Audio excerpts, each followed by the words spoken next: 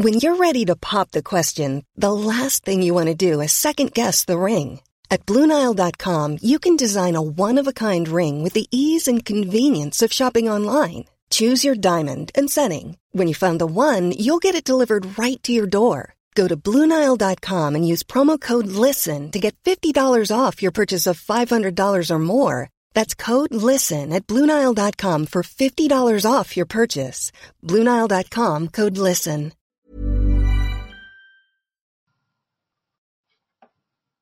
Okay, right, we're off.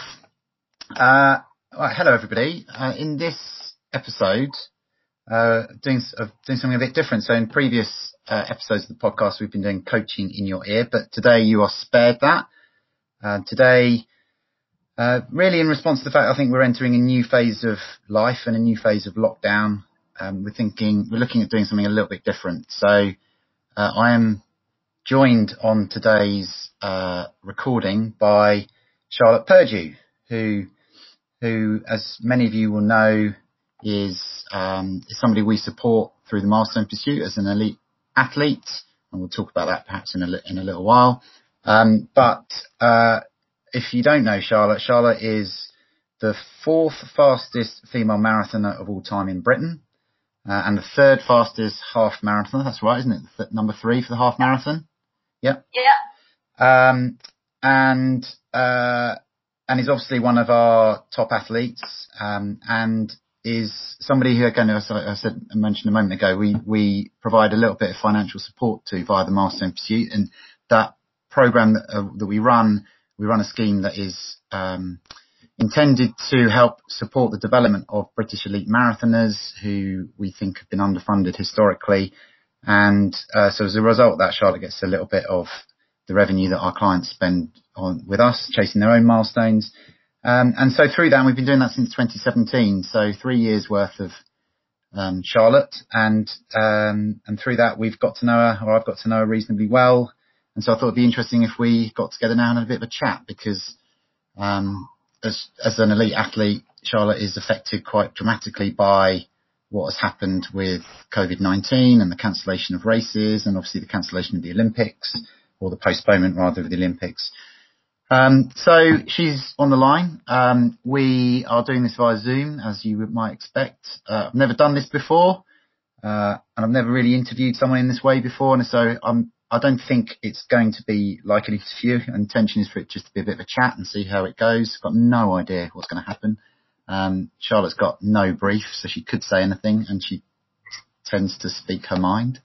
So we'll see how we go. So obviously I've been chatting to Charlotte quickly before we started recording, but what I haven't asked her is, have you been running today?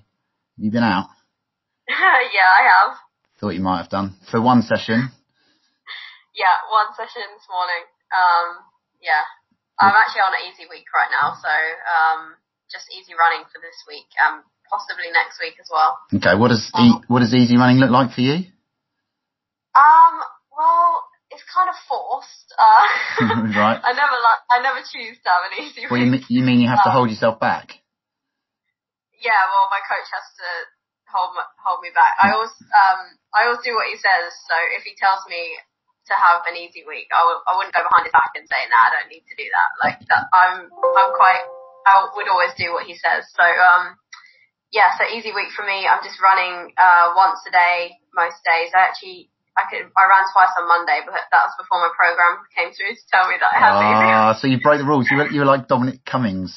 You broke the rules. Yeah, well, he didn't tell me because obviously with the time difference and Australia and stuff, he usually sends my program through like Monday afternoon for the Tuesday session, and I found out that this week and next week is going to be easy week. So yeah, I'm just running like an hour a day basically for the next 2 weeks. Wow. Because, yeah, I had a big training block, which have just come off, and obviously with the no races and there's no need to start marathon training yet for London if it goes ahead in October. So I basically just don't want to get too fit for like too early, really. I just don't want to get injured, and I just don't want to get.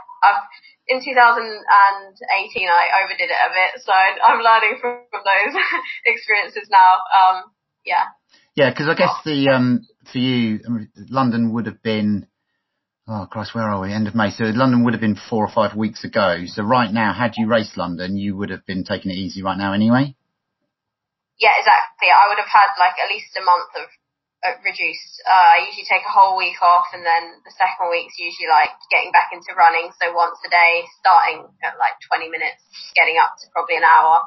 And then the third week will be like running once a day, maybe twice. And then the fourth week might be running twice a day. And then it won't probably be till the fifth week where I'd do a session. So yeah, I'd have a whole month block, which I haven't had any time off this whole year. So I think it is good. Yeah. So that if I didn't have any time off now, when would I really have time off?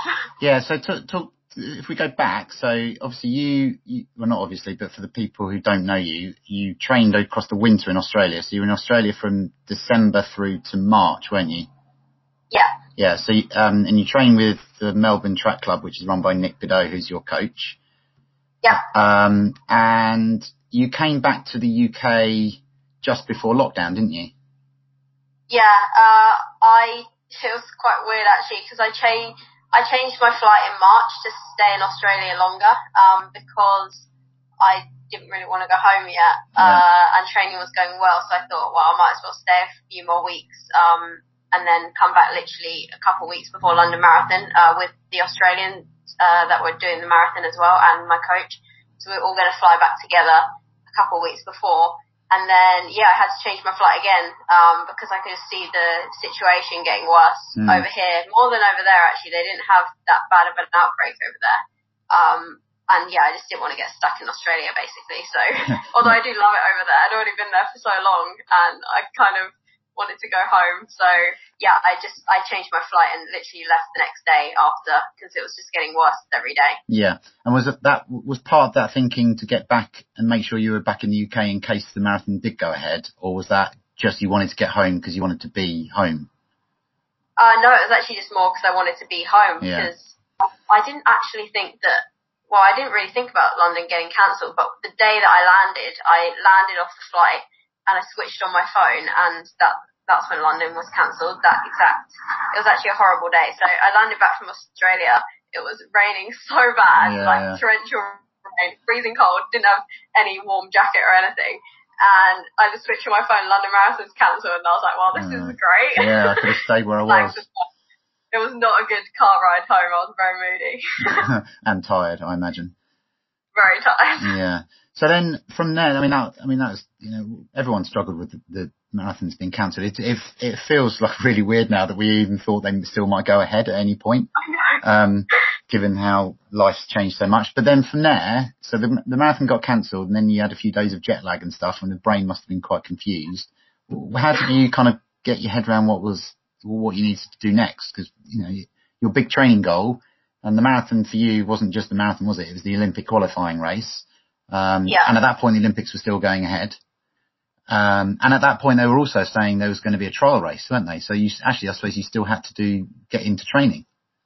Yeah, that was the thing, with the trial race, because although London Marathon got cancelled for us, the trial race was going to be the same weekend. So I basically just didn't stop. I obviously had a few easier days because of the jet lag and stuff, but that was already in the plan anyway. And then, it was kind of just like keep training as normal. And it wasn't till the day after lockdown, actually, where I think they announced the trial wasn't happening. And obviously that was a bit obvious, but we went into lockdown on a Monday, and then I think it was the Tuesday we actually got email confirmation saying that the trials were cancelled. But up until the trials was officially cancelled, I still carried on like marathon training.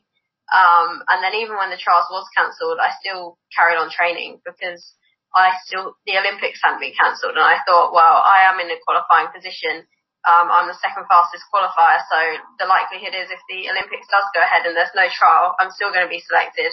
So I was just training like normal, and then pretty much since then till now, I've just been, once the Olympics was cancelled and London, the trials, I obviously didn't do marathon training anymore, just kind of like reduced training that I would do, I'd say around like September time kind of training, just like in between just ticking over, not pushing really hard, but still doing a decent amount of mileage. And then that's what I've been doing ever since. Yeah. So that was, 2 runs most days.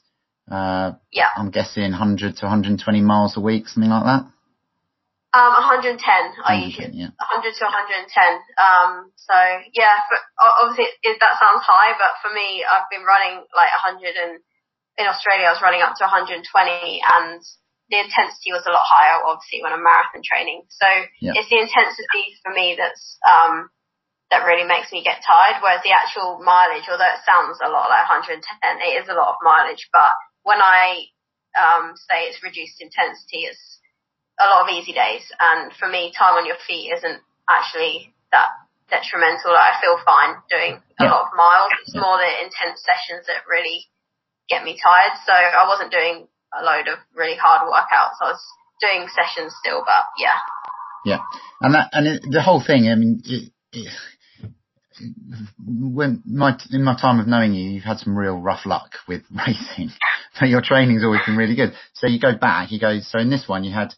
The Olympics was cancelled, and just before that, the trials were cancelled. And just before that, London Marathon as a mass participation event was cancelled. So that was like a run of stuff that you had to cope with and deal with. And then last year, you had the disappointment of Doha, where you didn't finish because it was so hot in the World Championships. London 2019 was actually your best ever race, wasn't it? The 2:25. Amazing performance and really well deserved. But then prior to that, 2018 had been a terrible year because you'd had illness and you'd had injury. So you've had basically, since I've known you, since we've been working to help you, you've had one race where you've actually been able to show what you're capable of. Yeah, over the marathon. I mean, I think... true. You've had really good half marathons in there as well. Yeah, I was going to say, the thing, since London 2019, I've had some pretty good half marathons, which I'm actually not surprised about, but when you're focused on the marathon, I was focused on the marathon so much that I didn't neglect the half marathon, but they were like bonuses really. To run 68:08 at the Great North Run was not a shock, but I would never have expected to run that last year. It wasn't a goal of mine. My goal was to finish top 5 at Doha. So that was a bonus, and then the race in Japan was a bonus, and actually this year I did get 68:23 at Marugame half marathon. So that was my second fastest half ever.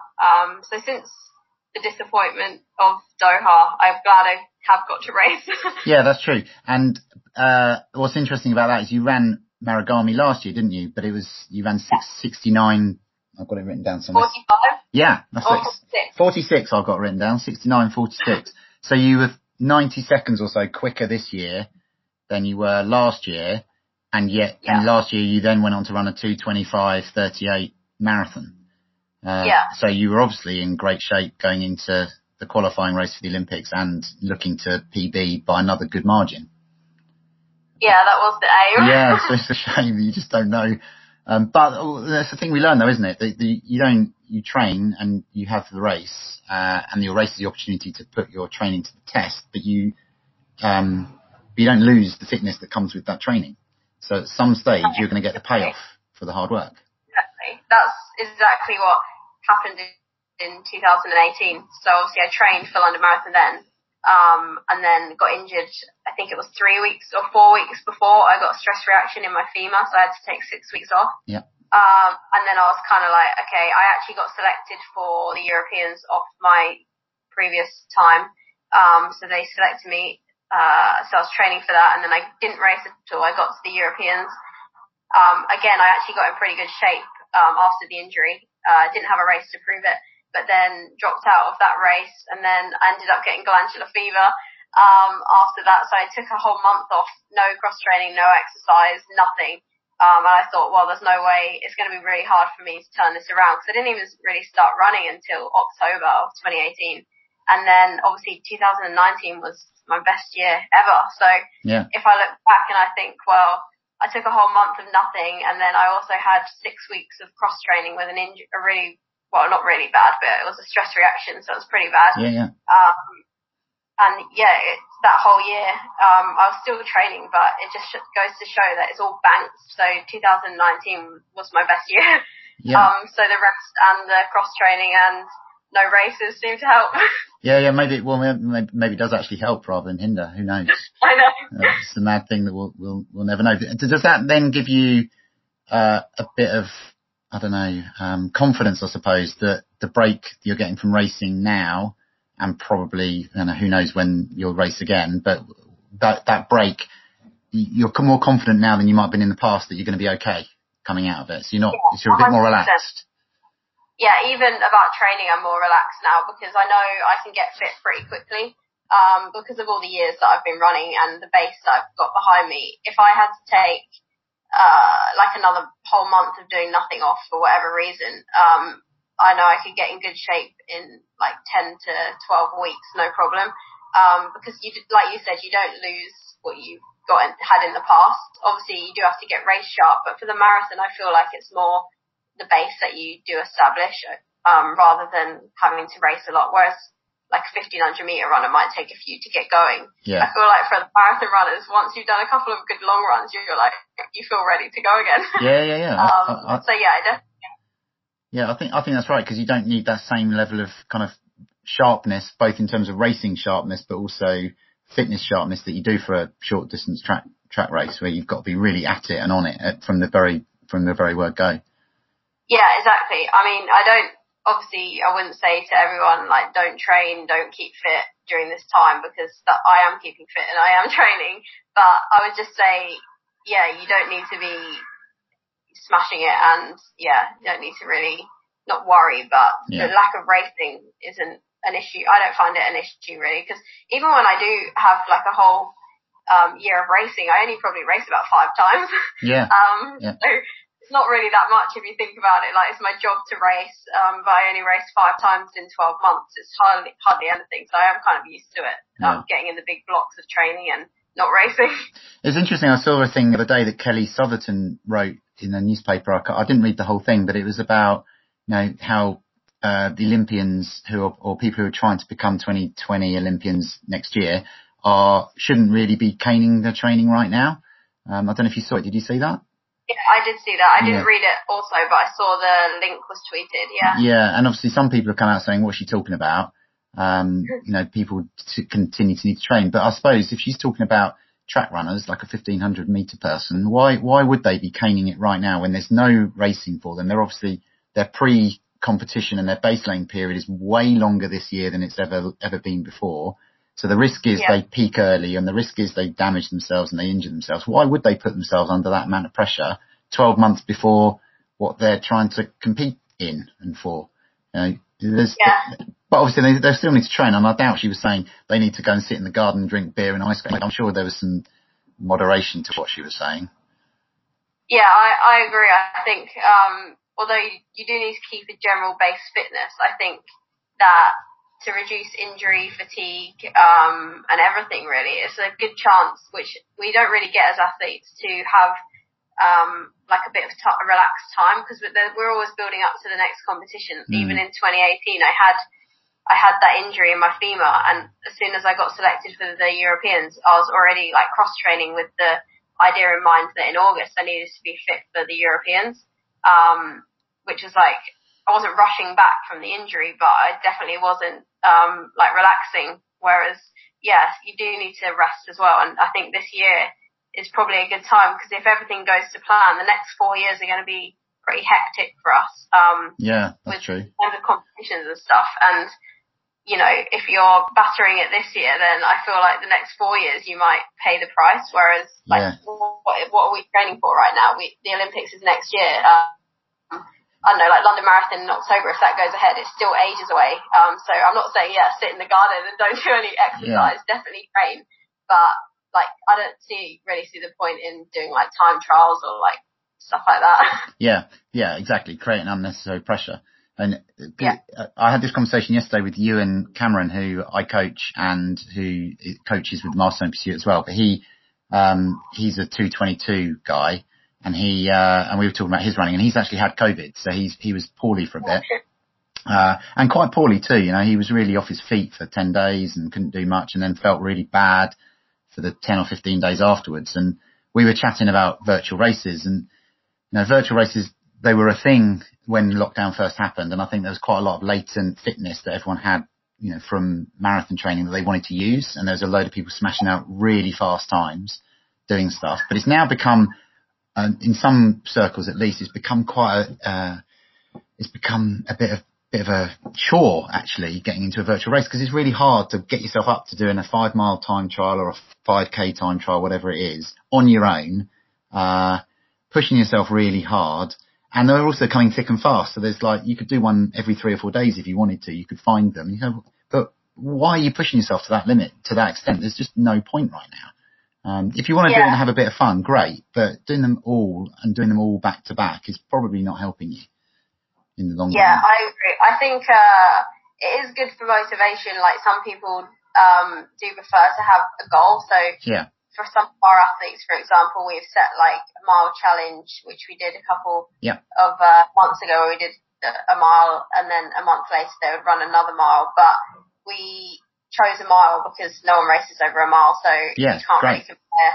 Yeah, so it's more like you said, pressure free, a bit of fun, rather than you're doing a 10K next weekend, you must run 40 minutes for your 10K. That's just, I don't personally see that's the point of that for people, for joggers, or runners, or anyone really. Yeah, I agree. And I've done a lot of the work that I've been doing for people I coach is around the mental health side of it anyway.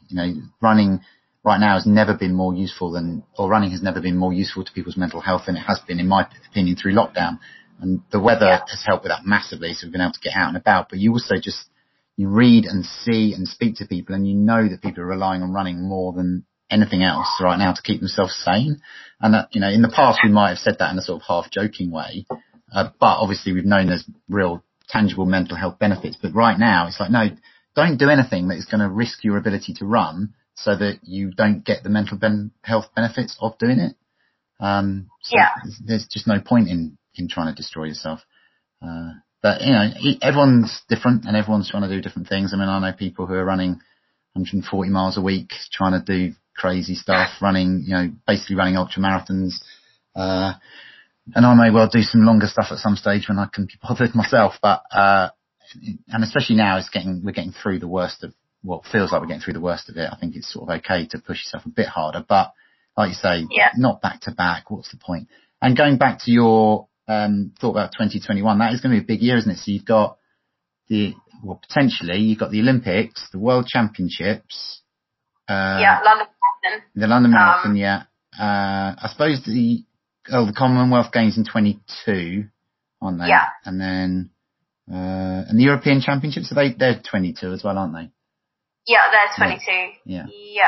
Yeah. So you potentially got the London Marathon twice and 2 other, potential races. But you're not likely to do 6, are you, in that period of time? 6 races? Yeah, so London Olympics, Worlds, and then London Europeans, Commonwealth Games. Yeah, that would be a lot of marathons. Yeah, wouldn't it? No, I wouldn't do all of those, no. So I would have to pick which ones. Obviously, London Marathon, if that was the trial race for the Olympics, that I would have to do that. And then the Olympics, if I got selected, I would definitely do that. Sure, yeah. And then they would be the main 2 priorities for next year. Yeah. And then everything else would just be planned after that, really. Yeah. Depending basically how London Marathon goes in April, if it's the trial. Yeah. Yeah. And so the Olympics is interesting, isn't it? Because, I think it's been pretty clear to me ever since I've known you that the Olympics is a big driver for you. So you came out of, I first met you in 2017. So that was a year after Rio. And even then you were talking about Tokyo. So, and it's another Charlotte disappointment that the Olympics is going to be in 2021, rather than 2020. And so talk to me about that a little bit, about why the Olympics is so important for you. I've always wanted to go to the Olympics. I feel like it's something that, as an athlete, you'll strive for. But I don't know, I feel like 2012 I tried to qualify in the 10K. Yeah. And back then they had an A and a B standard. And British Athletics could only take 3 athletes on the A standard, or no athletes on the A standard and 1 athlete on the B standard. And they couldn't take a combination, so they couldn't take 2 athletes on an A standard and 1 on a B standard. That was just the way that it works back then. Right. So I ran the B standard for the 10K. The B standard was 32.10, and I ran 32.03 on the track. Cool. And the A standard was 31.45, so I was off that. So 2 people ran the A standard, and I had the B standard. I was 3rd fastest. Obviously they selected Joe Pavey and Julia Bleasdale, who had the A standard, so I missed out, which was obviously fair, but it was annoying because I was really close. Yeah. And it was obviously in London. Yeah, exactly. So I was trying so hard to get that standard, but I didn't get it. So my fastest time was, the B standard, which was still good, but I was annoyed. And then I was like, on to 2016 then. And then we actually made the choice. I switched coaches in that time, and 2016 was my first marathon. Yeah. And it was the London Marathon, and it was the Olympic trials. And I chose to do it, as my first one, which, I don't regret that at all. But obviously I was unknown into the event. I didn't really know, how it's going to go. Ali Dixon and Sonia Samuels, they already had the qualifying time from the year before. So they didn't have to run the time. They just had to get round and finish in the top 3. Mm-hmm. So in the race, I had to get the time, and I had to finish in the top 2 to be automatic, or top 3. And the race went out pretty slow. But obviously being my first one, I didn't really want to push it on too much. So I just stayed with the group. And then, I ended up finishing 3rd. And my time was 2:32.48. Which I was happy about, but the British Athletics qualifier was 2:31. But the IAAF qualifier was 2:45. But obviously British Athletics made it harder, but I was the 3rd fastest. Oh no. Yeah. And back then they could have, if they didn't have their own standards, they could have taken the top 3 fastest, and I would have been the 3rd fastest. But they had their own standard of 2:31. And I was gutted because, I think Ali won the British race, but she ran 2:31 something, and Sonia was 2:31 something. So they were outside the time as well on that day, but because they already had the time, they didn't need to worry about it. Whereas, that was gutting for me, really. Because it kind of felt like that time in 2012, I knew I couldn't go because I didn't get the time, but to actually have like the official IAAF time, and then to be 3rd fastest, and in my first marathon, I kind of felt like that was a bit of a kick in the gut. Yeah, that's annoying, isn't it? Because that was the race as well. I remember now that they had all kinds of athletes from all over the world who'd run a 2:43 or something. And they were going. And they were going, So there was athletes from other countries who I knew, the athletes from other countries who I knew who had run like 2:37, and they were like, I'm going to the Olympics. And I was like, oh, cool. But that obviously British Athletics have their reason for having their own time. So, that is what it is. But then, this year again, I feel like, it's like 3rd time. Hopefully no more bad luck for the Olympics. But I have come to think that although I do really want to make the Olympics, and the Olympics is great, it is just another competition at the end of the day. So my mindset about the Olympics has changed, in the fact that it would be great to be an Olympian and to run in the Olympics, but what I enjoy is running and competing. So if I never made the Olympics, but I still got to run the London Marathon and go to the World Champs or go to the Commonwealth Games, like that's what I enjoy. So I'm not gonna like retire or anything if I don't become an Olympian. That's not what makes me, that's not what drives me anymore. Right, okay, that's interesting. That makes sense. Yeah, it does. And I suspect that running 2:25 at London last year is a factor in that, because you've got a time now that is, and a relative position in history that is reflective of your capability as an athlete. So you don't, 100%. Yeah, so you don't need to prove yourself to anyone by being an Olympian. You are the 4th fastest British marathoner of all time right now, and there's every chance you can improve upon that. I spoke to a few athletes in the group in Melbourne Track Club, because like pretty much everyone in my group is an Olympian.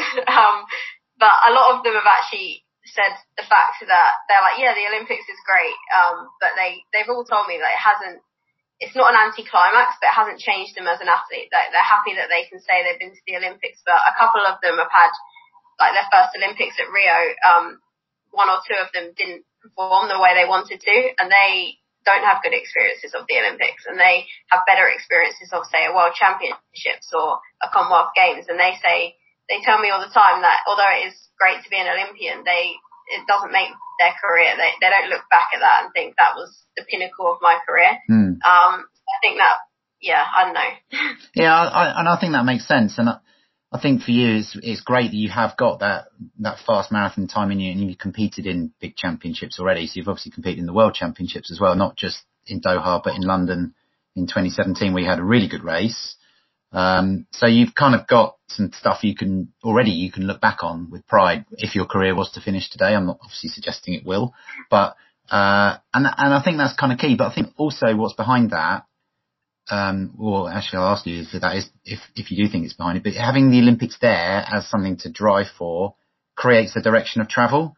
So, you right now, as you're thinking about your training, the Olympics is a big factor in it, isn't it? You're thinking, what do I need to do now to be ready for Tokyo in August 2021?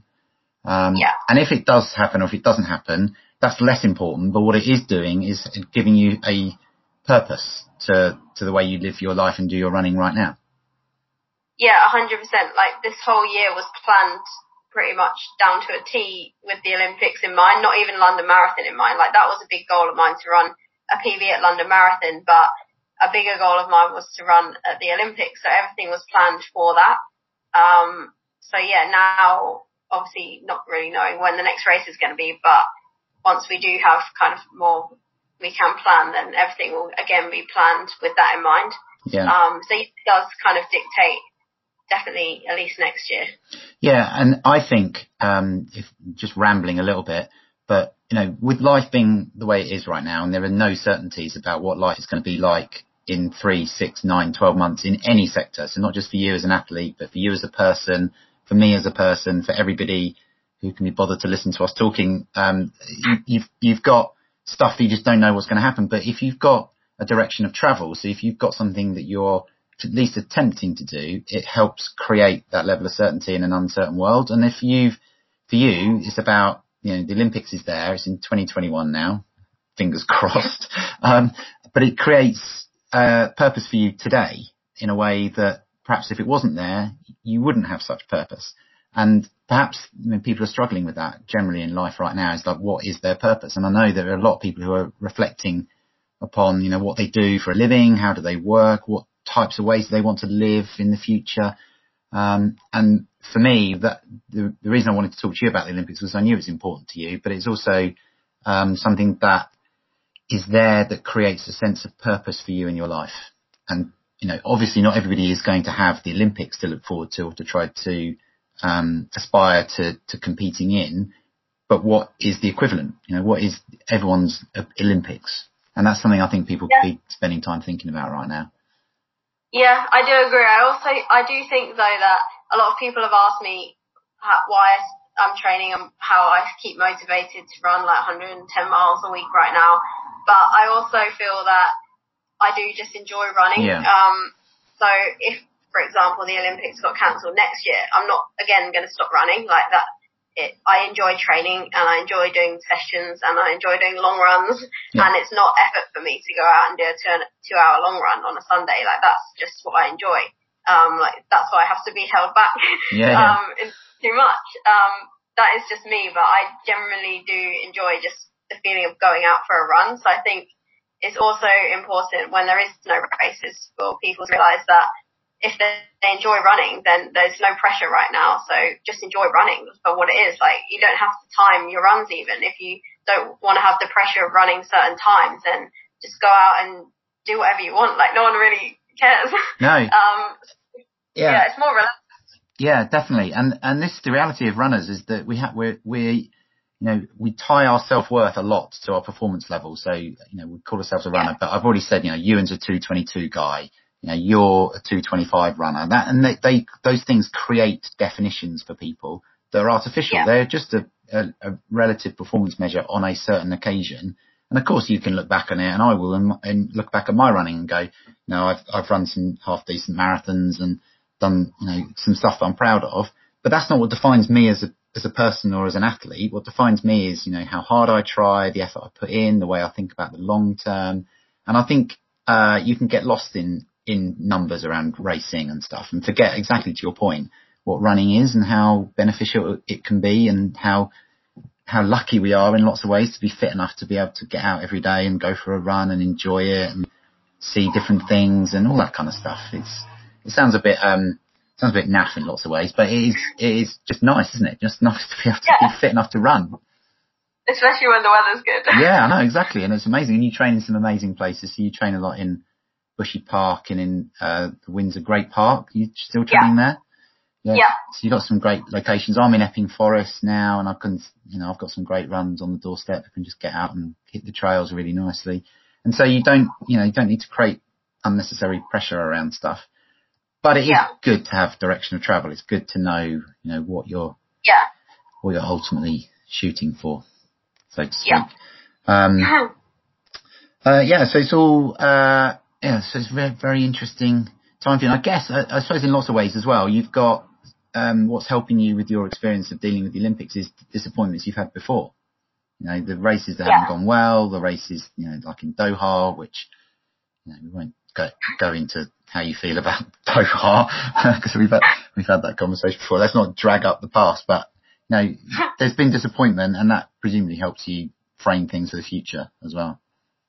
Yeah, I think, every time I have a setback, I've always come back better from that setback. So it's more just the past experiences of every time I've learned something from it. So even if it's an injury or getting sick or a race being cancelled, you all apply the same mindset to that. So for me, it's just another setback, but doesn't mean anything for the future. Like, anything can happen. So I'm not seeing it as a bad thing necessarily. It's just something that's happening like on the journey, really. Yeah, exactly.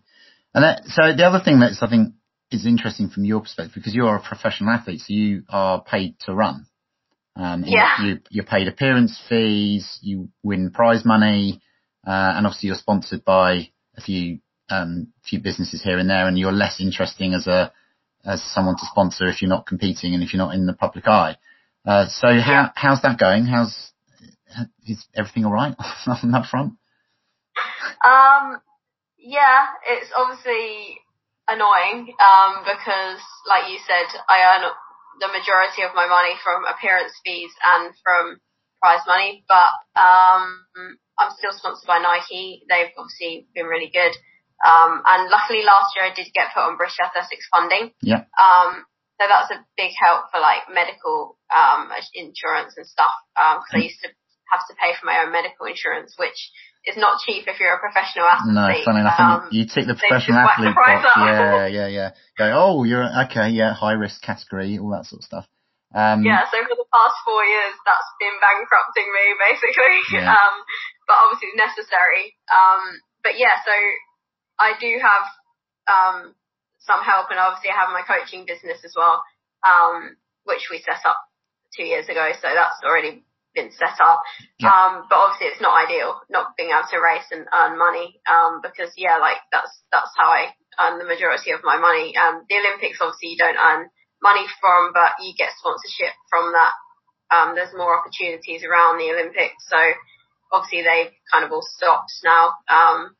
It's not ideal, but just trying to deal with it, really. Yeah, I mean there's obviously loads of people in the same boat, aren't they? Everyone has been affected in one way or another by this, either financially or physically. So you're not alone, but it doesn't mean it's not hard. And I think that's one of the interesting things about this whole situation is that it's a unique situation that it affects everybody, but it's also unique because it's affecting everybody in a completely unique way. So everyone's situation is different. And I look around and if you spend any time on Twitter, you end up driving yourself nuts because you're either listening to people ranting about stuff or you're listening to people ranting about people ranting. And doesn't seem to be any a great deal of appreciation that everyone's situation is different. And it's okay for everybody to be struggling. It's okay for everybody to have difficulties. And I feel for someone like you because, there are obviously greater charitable causes than Charlotte Purdue's Olympic dreams. 100%. Yeah, but, that doesn't mean it's not important. It's not important, No. And that sort of ties me back to what the Milestone Pursuit has tried to do for you, for Josh Griffiths, and now for Dan Studley, which is to try and support you a little bit, because we know that, it can be difficult for you to live, frankly, as a professional athlete, which you have to be these days, because you can't, expect to train and be competitive internationally over the marathon distance if you're doing another job. I don't think, anyway. I mean, some people obviously do, but I think it's hard to get to your standards if you're also working. So it's, just trying to do that, I think, and trying to provide a little bit of support is important. The reason I think it's important is because you provide inspiration to loads of other people, if you're running and you're still fit and you're still training hard and you're able to compete, you're providing aspiration for people further down, behind you in the pecking order, so to speak. So it is important that you're moving, I think. Thanks. Yeah, no, it's definitely been, appreciated, all the support that you have given me, especially, like I said, the years, I've only been on funding since November, so the years before that, having to fund everything medical, which is expensive, because as an athlete, you have to have physio and massages and training camps, all really self-funded, from me, so definitely appreciated. Well, that's the thing that I've always been surprised about. So, I knew that you weren't funded, when we first met, and at all by British Athletics, so you were getting nothing. But I assumed that you would still get quite a lot of support, certainly in terms of training camps. So your ability to go to altitude and train with other athletes of a similar ability to you were having to fund yourself. So British Athletics, they do have funded camps which they put on, so a couple a year. I think there's probably 3 a year that they put on. So when you're not on funding, those spots go to funded athletes first. So they have a number of spots per camp. So I don't know if it's a really expensive camp like St. Moritz in Switzerland. Yeah. They'll have maybe 15 fully funded spots where everything's paid for. And then if there aren't 15 athletes that take up those spots, they give them to people that they think are, I don't know, the next best, basically. Yeah. And then you can get a spot. But yeah, for me, obviously, having a coach who's Australian means that I'm unlikely to go on a camp in, say, January or December with British Athletics to train with other people, when I would prefer to be with my coach and my group in Australia. So part of it is choice as well. Yeah. So I'm not, but obviously, in the previous years, those funded spots haven't been readily available to me always, but now, I was hoping this year they were going to be, but obviously no camps this year. Yeah. No, but I would always choose to go with my group and my coach, but that means the sacrifice obviously is paying for it, which is fine because, like you said, it's my job and that's what I'm happy to do that. I love going to Australia, but yeah. Yeah. And you do love that Australia trip so you go every year across the winter. And you've got a really good group, very competitive athletes of a similar ability to you, both male and female, that you train with, yeah? Yeah. And that's just not available in the UK, is there? There isn't that same sort of training centre. No. I mean, we don't have anything special in Australia, as in a centre that's everything, I have to pay for physio. There's not physio that we get for free and everything. It's just pretty much the same setup as some groups do have over here. It's just more the fact that my coach and my whole group that I train with are Australian, so it makes it difficult for me I don't have anyone back here to train with except for my partner Adam, because my group that I chose is Australian, so it was choice, but I love training with them, and I think Nick's a great coach and he's definitely done a great job for my running career anyway, so I'm not going to not go to Australia anymore. No, you can't argue with the choices, definitely. So right now, obviously you got Adam, who's your partner, but are you out running with him most days now? Yeah, so we easy run together every day. I usually do longer than him, but I do have company with him for most of the run. And then on the session days, I'm just training alone, which I actually don't mind most of the year. I only find it, I don't really like doing it before a big competition or a champs because it is good to have other people to push you and stuff. But I think this time of year it's probably a good thing because otherwise I would push too hard. Yeah, so right now when you're just running easy, it doesn't matter so much. It's just when you've got to go into the reserves a little bit and having someone on your back is quite useful, isn't it? Yeah, and especially for like the long marathon sessions, to have either Nick on the bike or like Sinead to train with, that's been so beneficial to me. Yeah. So. Yeah. And obviously you're going to be in the UK for a little while longer, aren't you? So who knows when you're going to get back to Australia? I know. I was thinking, like, as soon as those flights come available, I need to book something just so I've got something to look forward to. Yeah. I guess because it's the quarantine either side that's the problem right now, isn't it? So you'd have to be self-isolating for 2 weeks before you go and 2 weeks when you get there and all that sort of stuff, or whatever the rules are. I don't even know what the rules are right now. But I don't think Australia are actually allowing any people in the country still. Right, okay. But I don't see if that will change. But they're really strict over there, so they won't allow anyone in or out right now. I don't think at all, because they're obviously way on the other side of the world, so they can kind of stay in their little bubble, which is good. But it means I can't get there. No, fair enough. So you're short of training partners for but you're not right now because you've got, when you're ready to go training again. I'll have to come down to Bushy Park and hang on.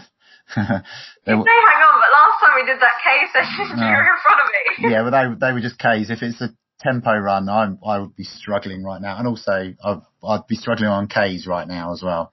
Really? There's no way I'd be able to keep up with you anymore. You're too fast. It was fun though, trying to hang on to you for a while. But, it was good. But yeah, well, we'll have to do that at some stage because now we're allowed to train with people now. We're allowed to have groups of 6 as long as you're socially distanced. Yeah, that's true. That would be cool to come down and compare your deer in Bushy Park to the deer I can see in Epping Forest all the time. We've got way better deer here than you have. I'm joking. Ours are quite friendly though. Yeah, they are. But your dogs are less friendly. Are they? Yeah, well, you don't like you hate running with dogs. Oh yeah, I hate dogs when I'm running. Yeah, I was just thinking Yeah. Okay, cool. I don't think I've got any other questions. I've taken up 45 minutes of your time. That's probably enough for most people to listen to us gabbering on about running. They may choose not to listen at all, and they may choose to ignore everything that we're saying. But hopefully it's been vaguely useful and vaguely interesting to people. So thank you for taking the time to speak to me. It's a bit annoying as well because the weather's amazing, so you should be outside enjoying the sunshine. All right. We've actually been so lucky since I've got back. The weather has been pretty good, except for that one day where I landed. It was terrible. Yeah, we obviously brought the weather with you because it has been amazing all the way through lockdown. Imagine what it had been like if it had rained all the way through. Well, it would have been terrible, yeah. Yeah, it would truly have been awful. So yeah, at least we've had weather to keep us going. And keep running, so keep moving. Good work. So you're staying easy for the next couple of weeks. Just one run a day, an hour a day.